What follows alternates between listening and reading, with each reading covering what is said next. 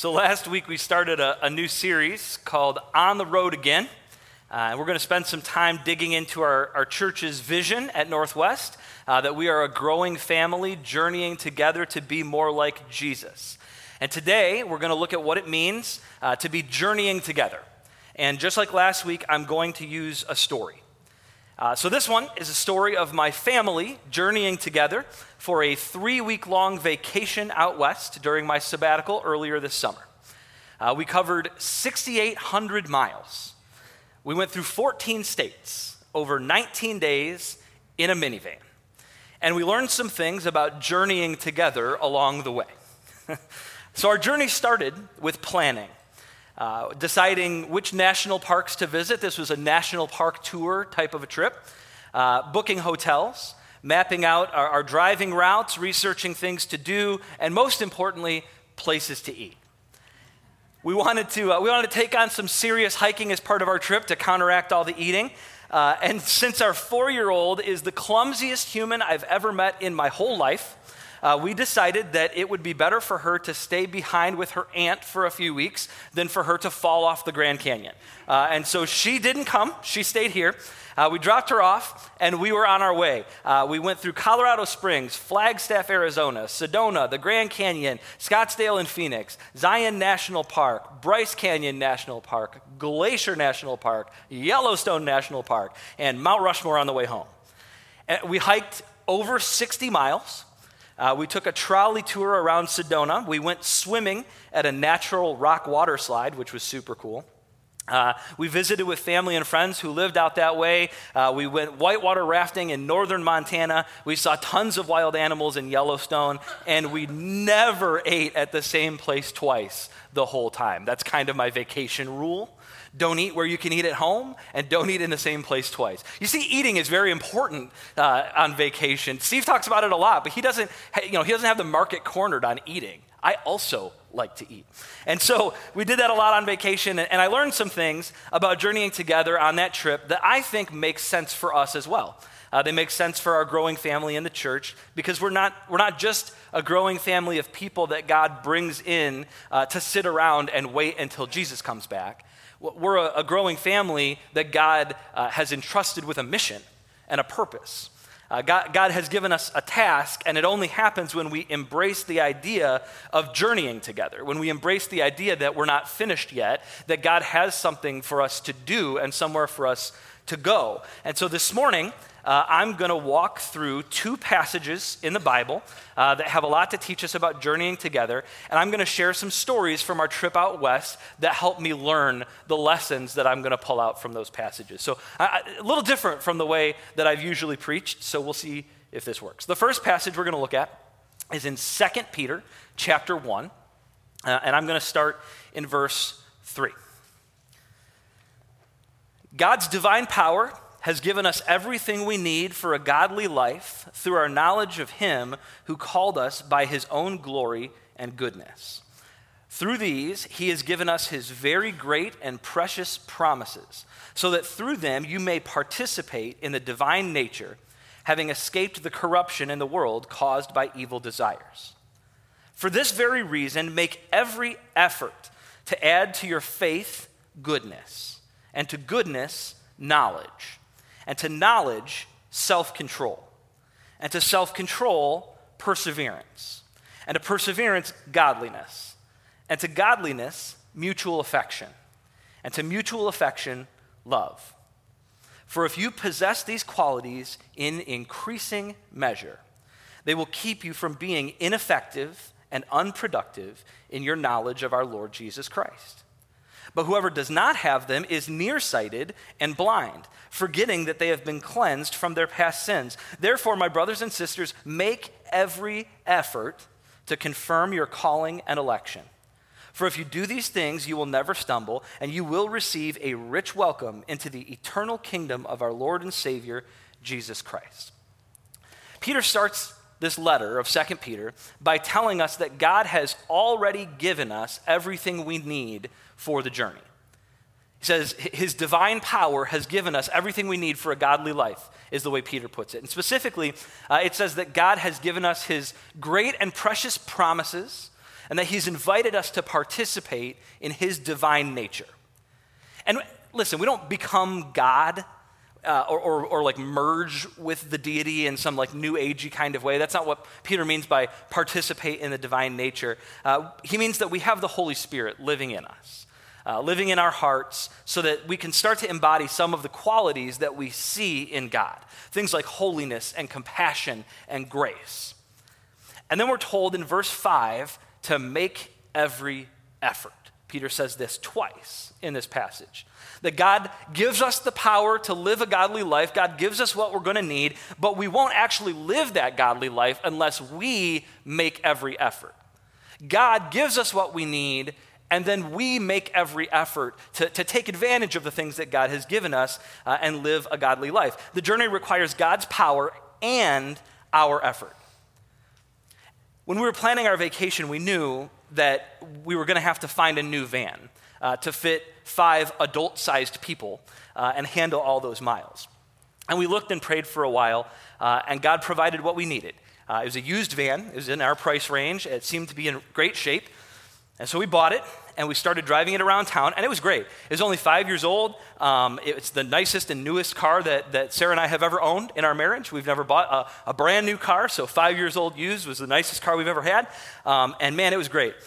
And then 2 months later, after we've been driving around town for 2 months, about 4 weeks before we were supposed to leave on this massive road trip out west, we noticed that the new van was getting kind of jerky when it shifted gears in the automatic transmission. And my mechanic confirmed the thing I was worried about the most. It needed a new transmission. Awesome. I thought, I got this great deal on this used car. No, I didn't. So that was an expensive addition to our vacation, and it actually didn't end there. Our first day, after driving 14 hours to Colorado Springs, I noticed when we got there that one of the tires looked a little bit low. And so I put air in it when we got gas, but it kept happening. Every couple of days, I would come out, and it wasn't flat, but it was like, man, that tire looks low again. And we had to fill the tire with air. And after about a week of doing that, I finally broke down and took the van into the tire shop where I was told that all 4 tires needed to be replaced, not just the one I was noticing. So that happened. And then when we were driving through Arizona and Nevada and Utah, it got over 110 degrees more than once. And I had to add some engine coolant to the van. I had to stop at a Walmart and buy a big jug of engine coolant just to keep the van happy. Because man, that's hot, right? We liked that van. God provided exactly what we were looking for. That's what we've been looking for months. But I definitely had to make every effort to keep that van running safely for all those miles on that trip. I had to put a lot of me into the vehicle in order to make sure we were safe. God has given us everything we need for the journey, but we have to make every effort to use what he's given us, to make the most of what he's given us if we want to grow. And Peter goes on to tell us to use our effort to add these 7 virtues to our faith. So starting with faith, like steps in a staircase, we move towards spiritual growth. And listen, it's not specific, the order of these aren't specific, the way that Peter's writing this. It's not that you have to have this in order to get this, and in order to get this. It's not sequential. It's just the idea of make sure we are adding all of these different virtues, all these different values. So starting with faith, we work to add goodness, knowledge, self-control, perseverance, godliness, mutual affection, and love. Faith is our starting point, but real faith doesn't let us just sit back content. Real faith pushes us to go further and grow closer to God. And so we add goodness, which is kind of a generic word for morality, for the idea of developing a sense of right and wrong, and then a desire to choose the right instead of the wrong. So that's what goodness is in the Bible. And then we add knowledge, which is also a pretty broad word, knowledge. It's probably, the way Peter's using it, it's probably not basic knowledge about God, like hearing about him for the first time, because Peter assumes we already have faith, that we're starting with faith, so we probably have a basic knowledge. Peter probably means that it's like an ability to discern God's will and adjust my life to it. That we have this knowledge of what God wants and the way God wants me to live. And so that's probably what he means by knowledge. And then we add self-control, which is a fruit of the Spirit that helps us avoid falling into temptations. That self-control helps us battle the constant attraction to sinful pleasure, the constant pull back toward sin. But then kind of the other side of the self-control coin is perseverance, the next one that Peter lays out, because perseverance helps us to handle our constant frustration with our difficult circumstances. Self-control helps us deal with the constant pull back towards sin, and perseverance helps us handle our constant frustration when life is hard. And I saw the importance of perseverance on our trip. Every time we went out hiking in particular, I saw the importance of perseverance. And I learned something about perseverance in our journey together. I learned that everyone moves at different speeds on the trail. And that's okay. There were times when each of us was leading. There were times when each of us was bringing up the rear. There were things that got in the way of us moving very quickly, things like blisters, things like heights and exhaustion and heat, things like animals. More than once, we had animals blocking our path. We had, and definitely a lot of times, unsure footing slowed us down, and we didn't go quite as fast as we expected to go on our walk, on our hike. And we tried to be prepared. As you do, we try to be prepared for whatever we might face. Some days we carried sunscreen. Other days we carried bear spray. No joke. That's expensive, by the way. Anyway, we always wore good shoes. We always packed lots of water and snacks. But no matter how prepared we were, unexpected things still happened on our trip. A lot of the trails that we hiked had really steep climbs, and we all took those climbs at our own pace. And we stopped to rest when we needed to. My kids are laughing over here because they remember. Perseverance means getting through hard times. And listen, everyone moves at different speeds through hard circumstances, and that's okay. There are times when it makes sense to take life slow.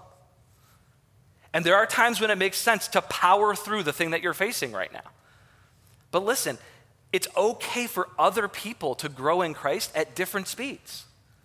It's okay if I'm not picking this stuff up as fast as you are. That's okay. And it's okay for you to take things slowly when life gets hard. That's okay. I don't know if you need to hear that this morning, but God is okay with the speed that you're walking toward him as long as you keep walking toward him. God is okay with your speed on the journey as long as you're continuing toward the correct destination. And so after perseverance, we add godliness. Godliness comes from a word in Greek that means good worship. And so godliness is about giving God glory in every area of my life. That's what worship is, giving God glory in every area of my life. And mutual affection is next, and that's the Greek word Philadelphia. You guys have heard that word, I think. Philadelphia means brotherly love in the Greek. And so when we add mutual affection, we are committing to love our brothers and sisters in our growing church family. And so that's mutual affection doesn't mean like we're attracted to each other. That's goofy and weird. But mutual affection is that we commit that we love our siblings in our church family, right? And finally, the last one, adding love, adding this agape love, tops it all off with the glue that holds everything together. This love, loving others the way God loves us. Agape love is the way that God expresses his love to us, covenant love, a commitment to us. And Peter says that we're supposed to grow in our love, both toward God and toward others, based on the greatest commandments from Jesus. And verse 8 says that if you possess these qualities in increasing measure, they will keep you from being ineffective and unproductive in your knowledge of our Lord Jesus Christ. So Peter and God, by extension through the Bible, expects us to be effective and productive. And Peter's telling us to make every effort so that we don't find ourselves ineffective and unproductive. None of the things Peter lists in this passage are new concepts. To us, we all kind of understand these things, goodness and faith and love. Many of them are fruits of the Spirit. That are expressed in Galatians chapter 5, where Paul is saying that the Holy Spirit will grow these qualities in you. That's true. The Holy Spirit will grow these qualities in you. All of these things are present to some degree in a believer. When you accept Christ, you accept the Holy Spirit into your heart, the Spirit begins working on these fruits of the Spirit. So we all have these in some degree. But listen, some isn't enough. Now, I'm not saying some isn't enough for God to approve of you or for salvation. God loves you. When you accept Jesus, you're saved. So you're not earning salvation. But the thing is, a lot of times in the church, in the family, we become content with where we are spiritually. That we're okay. We get to a point where we're like, I'm okay with my relationship with God right in this moment, and I think I'm fine. And Peter would say that these virtues need to be ever increasing, that we never actually arrive at a point where we're just done. Not this side of heaven anyway. And so some's not enough. We need to continue to grow.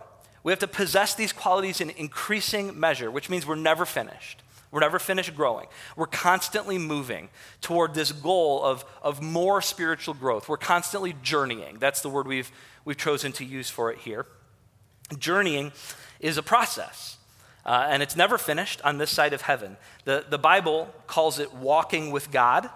That idea is used about 300 times in Scripture to describe the journey, to describe this idea that we're moving, that we interact with God and we're making progress toward a destination that God sets for us. It's not an aimless wandering around. It's a purposeful one. It's a walk that's controlled and directed and enduring. And God gives us what we need for the journey, remember? And then he asks us to make every effort. God gives us what we need, and then he says, okay, now go. Now set out on the path and start. And sometimes that's all God gives us. Like with Abraham. You remember God with Abraham? He says, leave your country and your people and your father's household and go to the land that I will show you eventually. God didn't give Abraham any more than that initially. He's like, all right, here are the instructions. Pack it all up and start traveling. Abraham's like, where? God's like, I'll show you.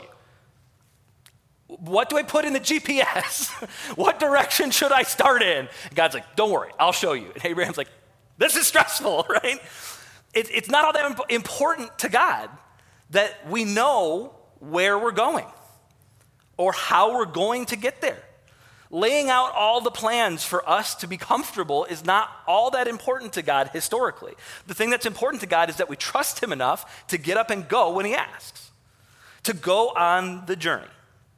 And so once we embrace the process and we decide to go on the journey, God uses all sorts of unexpected things to change us. I think that's one of the reasons God doesn't lay out his plans all at once, all at the beginning, is because God likes to throw some little unexpected twists and turns into our journey where we think it's one way, and God's like, no, I have something to teach you. Actually go this way. And there's a lot of unexpected things that happen, and God uses them to teach us. I didn't expect to stop our van for 20 minutes on the road into Yellowstone to let 50 bison cross the river and then up across the road in front of our car.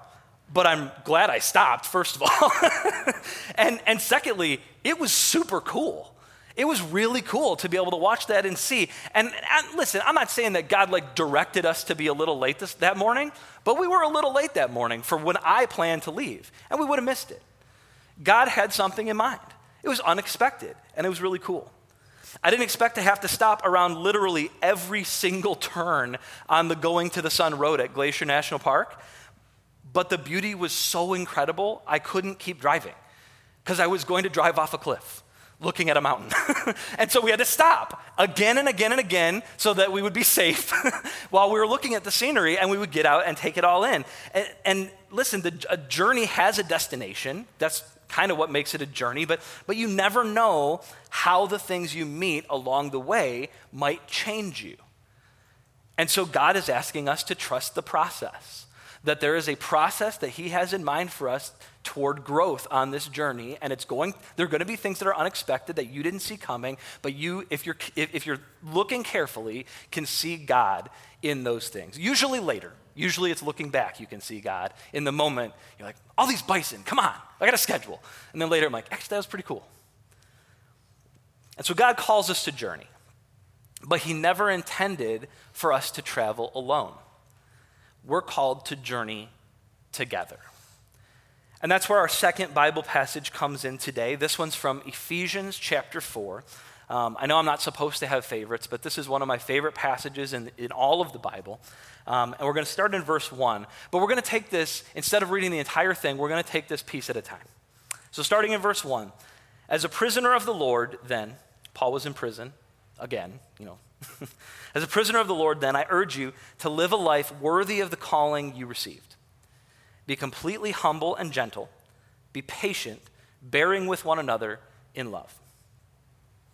The word for live a life, that the NIV throughout the Bible translates life, literally this is the word for walk in Greek. So Paul is saying, walk worthy of our calling. It's journey language, it's movement language. Walk in a way that's worthy of what God has called you to. A walk that Paul says is defined by humility and gentleness and patience and I love bearing with one another, like literally putting up with each other in love. Isn't that the best thing ever in the Bible? That like, Paul's like, listen, God wants you to put up with each other. And sometimes that's all we can do. Sometimes that's all I have in me. She's like, I'm just gonna put up with each other today. That's all I've got the energy for, right? Put up with each other in love. And the key to all four of those things, the key to all that stuff in verse 2, every single one of those things, we need to get rid of something to be able to do it well. To have humility, we have to get rid of our self-importance and our self-centeredness. To have gentleness, we have to get rid of our tendency toward harshness or even violence sometimes. To have patience, we have to get rid of our agendas and constantly sticking to the schedule. That was something I learned on our trip as well. I had to get rid of my agenda. Every single day, our schedule ended up differently than I expected. And to have the kind of love that puts up with other people, we have to get rid of demanding our rights. That one's tough. I mean, they're all tough. But in the world that we live in right now, demanding our rights is the thing. And God says, listen, put up with one another in love. Don't demand your rights when they interfere with what others need. And this isn't the kind of walk that you can take alone. I mean, you can't really be gentle or patient by yourself. These types of qualities assume that we're around other people. The journey must be something we're supposed to do together. And you might like to travel in a certain way, but when you travel together, you have to accommodate other people. And my family will tell you, and honestly, any student who's ever been on a trip with me to a CIY will tell you, I despise stopping for bathroom breaks. I hate it. It is a waste of time. We stop for gas, because it's pretty essential. We stop for food, because, come on, it's food. And you can fit a bathroom. Gas stations have bathrooms. Restaurants have bathrooms. You can fit a bathroom break in on one of those stops. I have an iron bladder. I don't know if you know this about me. This is overshare time. So even today, I'm 40 years old. Even today, I can go 7 or 8 hours without needing a bathroom before I need to stop. Back when I was younger, and listen, it's not just me. I've trained my family. We work on this. The girls are still learning, but we work on this. When we were younger, this isn't in my notes. When we were younger, Sarah and I made it from Detroit to Atlanta without using a bathroom. 12 hours, baby. But so yeah, my sister, this isn't my whole family, this is just my family. This doesn't extend to the extended family, the iron bladder thing. When we journey together though, listen, we take others into consideration and we stop for a bathroom. I've learned that lesson, right? Not so much with my family, because man, they are incredible at this. But like when I go on a youth group trip with students, a bunch of students in a 15-passenger van, we stop for bathrooms. It doesn't mean I'm thrilled about it, but we accommodate one another and stop for bathrooms. We don't journey exactly the way that I want to, because it's not just about me, right? Our journey's together. So back in Ephesians verse 3, make every effort. Oh, there it is again. Peter used it twice. Now Paul uses the same thing. Make every effort to keep the unity of the Spirit through the bond of peace. There is one body and one Spirit, just as you were called to one hope when you were called, one Lord, one faith, one baptism, one God and Father of all, who is over all and through all and in all. So there it is again, make every effort. In verse 2, in 2 Peter, we make every effort to grow in our virtues and these different things that Peter is stacking one on the other. And here in Ephesians, we make every effort to have unity in the Spirit. Together, we have this common experience in Christ's body. We have a common source of power in the Spirit. We have a common hope in a future that God has promised us. We share the same Lord and Master. We share the same gospel message to believe. We share the same commitment to follow Jesus in obedience. We are stronger together than we are alone. Unity is important. And we learned this lesson over and over again on vacation when we pushed each other to do things that we didn't think we could do. Like the day we hiked down into the Grand Canyon. It was 97 degrees that day. And the path was dry and dusty. It hadn't rained there in weeks. And it was steep. We'd already walked about 3 miles along the rim, which was really cool and beautiful, but it was really because I parked in the wrong parking lot. And so we walked 3 miles along the rim just to get to the trail that I intended to take that day. And we were planning to hike down another 3 miles into the canyon before we turned around to come back. And so listen, 3 miles down is different than just 3 miles. 3 miles up is different than 3 miles down. And so we were planning on 3 miles. We were on the Bright Angel Trail. I don't know if you've been to the Grand Canyon, but this will give you a little context where we were. This is the second time in my life I've been on this trail, by the way, but that's a story for another time. And this trail is only 6 feet wide or so, with the canyon rock on one side, and for most of it, 80% of the time, a sheer drop-off on the other side. No railings, none of that stuff. Most of the time, not even like rocks, just air, right? And not a real wide path. And so this is our hike. Didn't take long. This was one of the first big hikes that we did. We hiked around Garden of the Gods in Colorado Springs, which was cool, but it wasn't like way up in the air. And so this was kind of one of the first scary hikes we did. And it didn't take long to discover that more than one of us was a bit uneasy with the heights. But together, we hiked on. We kept going. We encouraged each other, and we kept going. And about a half mile down, my son Ethan's nose started to bleed. And you can't see just how much blood there was. There was so much. It was, both sides, just unstoppable. And by the time we found a place to step off the path, because listen, the path most of the time was just sheer cliff and drop off and people going both up and down. And so we had to keep going to find a place to kind of stop and go off to the side. By the time we stopped, it looked like there had been a stabbing. It looked like a crime scene, honestly. And it took Sarah and Izzy and a park ranger that happened to be passing by. It took them at least 10 minutes just to slow it down. And the ranger advised us, in her infinite wisdom, to turn back. But we were torn. We had a plan, you see. And plans are important to me. And so we decided to split up.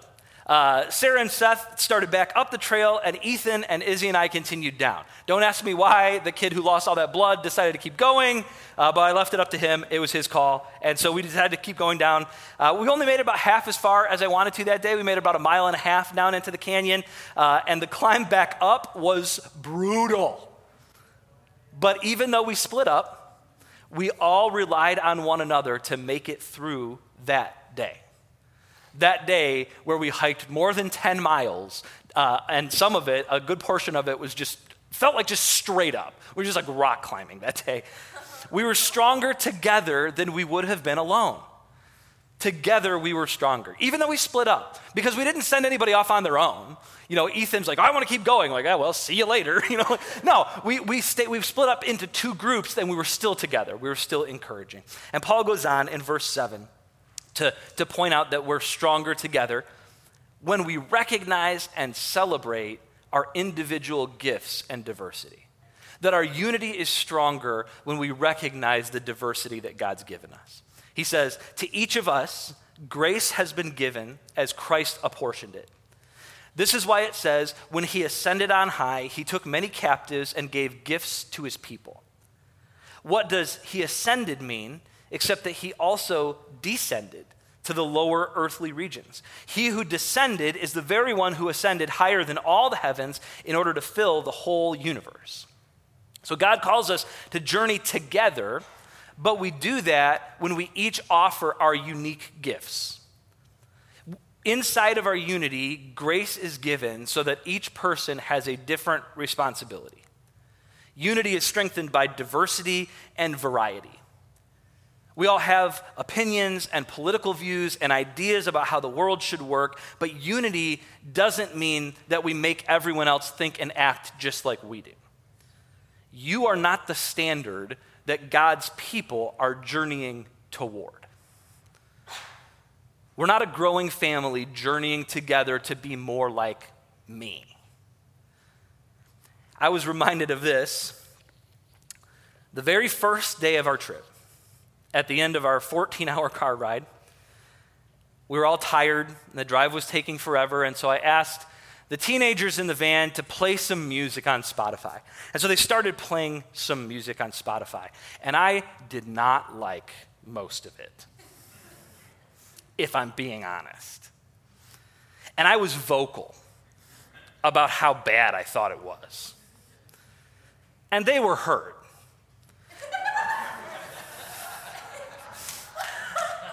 They kept picking songs and asking if I liked them, and I kept mocking those songs without mercy. And I broke my kids. I didn't understand what happened until we got to the hotel, and Sarah and I went out to the grocery store. My wife calmly explained to me, calmly because I was not calmly explained to me that the kids were playing songs for me that meant a lot to them, and they wanted to share them with me and include me.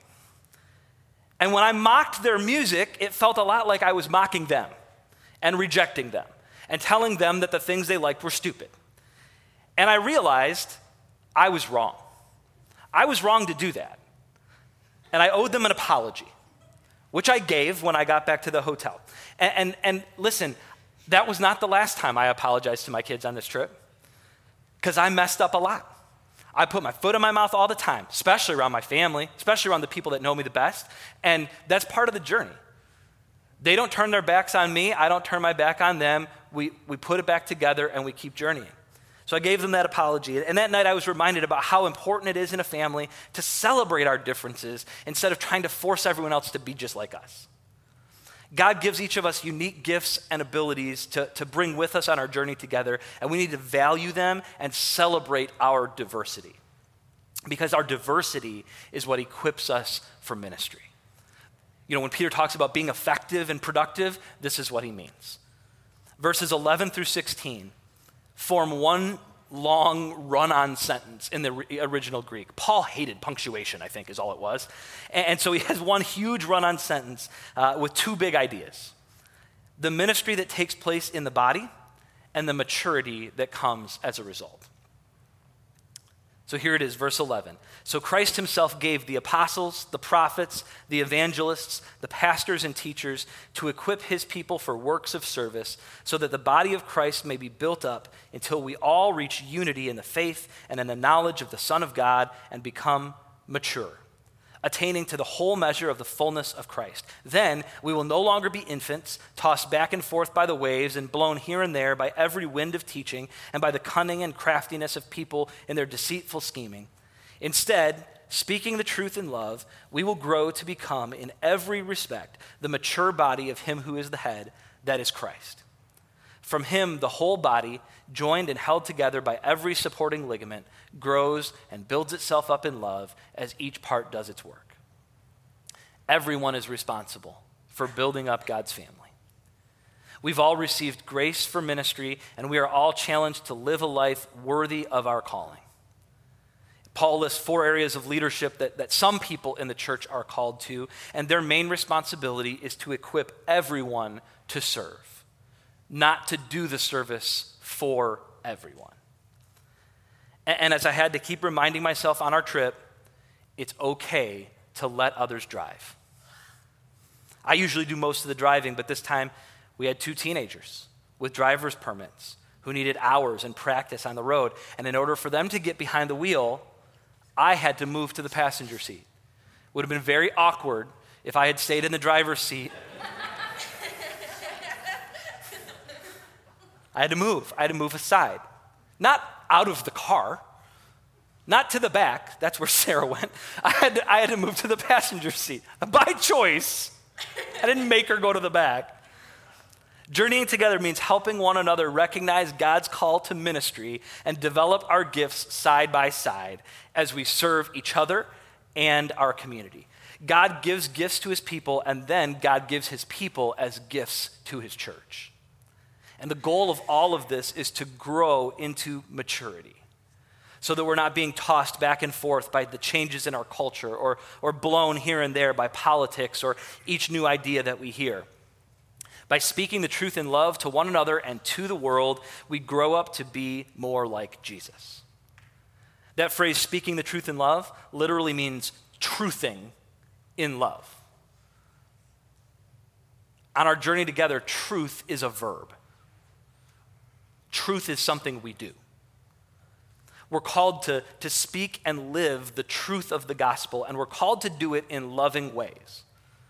Truthing in love is both the way that we grow to be more like Jesus and the result of becoming more like Jesus. It's both. And our journey is a lifelong process that requires God's power and our every effort. And our journey is shared together through our unity in relationships and our diversity in giftedness for service inside and outside the church. Let's pray together. God, we don't always know where you're leading us, where you're taking us. We don't know where this journey is going to go. We have an idea of what you want from us in the end, but in the meantime, we don't know what direction to take all the time. So, Father, may we trust you. When you call us to pack and go, may we trust that you know what's coming, that you have things under control, that we have things to learn and ways to grow. And Father, I just pray that we would trust you on the journey and also to trust one another along this journey. That we would be empowered to take this journey together with our growing family in Christ. And it's in Jesus' name, amen. So every week at Northwest, we take communion together as a reminder that we're together on this journey to be more like Jesus. And even though you don't always know where you're headed or what God's doing, you can trust that you're never lost on this journey. When God freed his people from slavery in Egypt and led them out to the promised land, it probably seemed like they were lost and wandering around aimlessly, but God knew what he was doing. God chose their route and their timing, and God made the journey with his people and provided for their needs. He led the way in a pillar of cloud during the day and a pillar of fire at night. He parted the Red Sea so his people could continue their journey toward freedom and promise. And God sent his son to take on human flesh and blood and show us the way. So we take communion to remember that Jesus sacrificed his flesh and blood to save us, to forgive our sins, to lead us to freedom and promise. And we take it together as a reminder that we don't journey alone. So the communion packet is under your chair. You can get yours now. His body given for us, his blood poured out for our sins. So here's what it comes down to. God has called us all to engage in a lifelong process of spiritual growth toward maturity. At Northwest, we call it journeying. And God has provided his Holy Spirit in us and a growing family around us so we never have to journey alone. Let's sing one more song this morning as we're dismissed.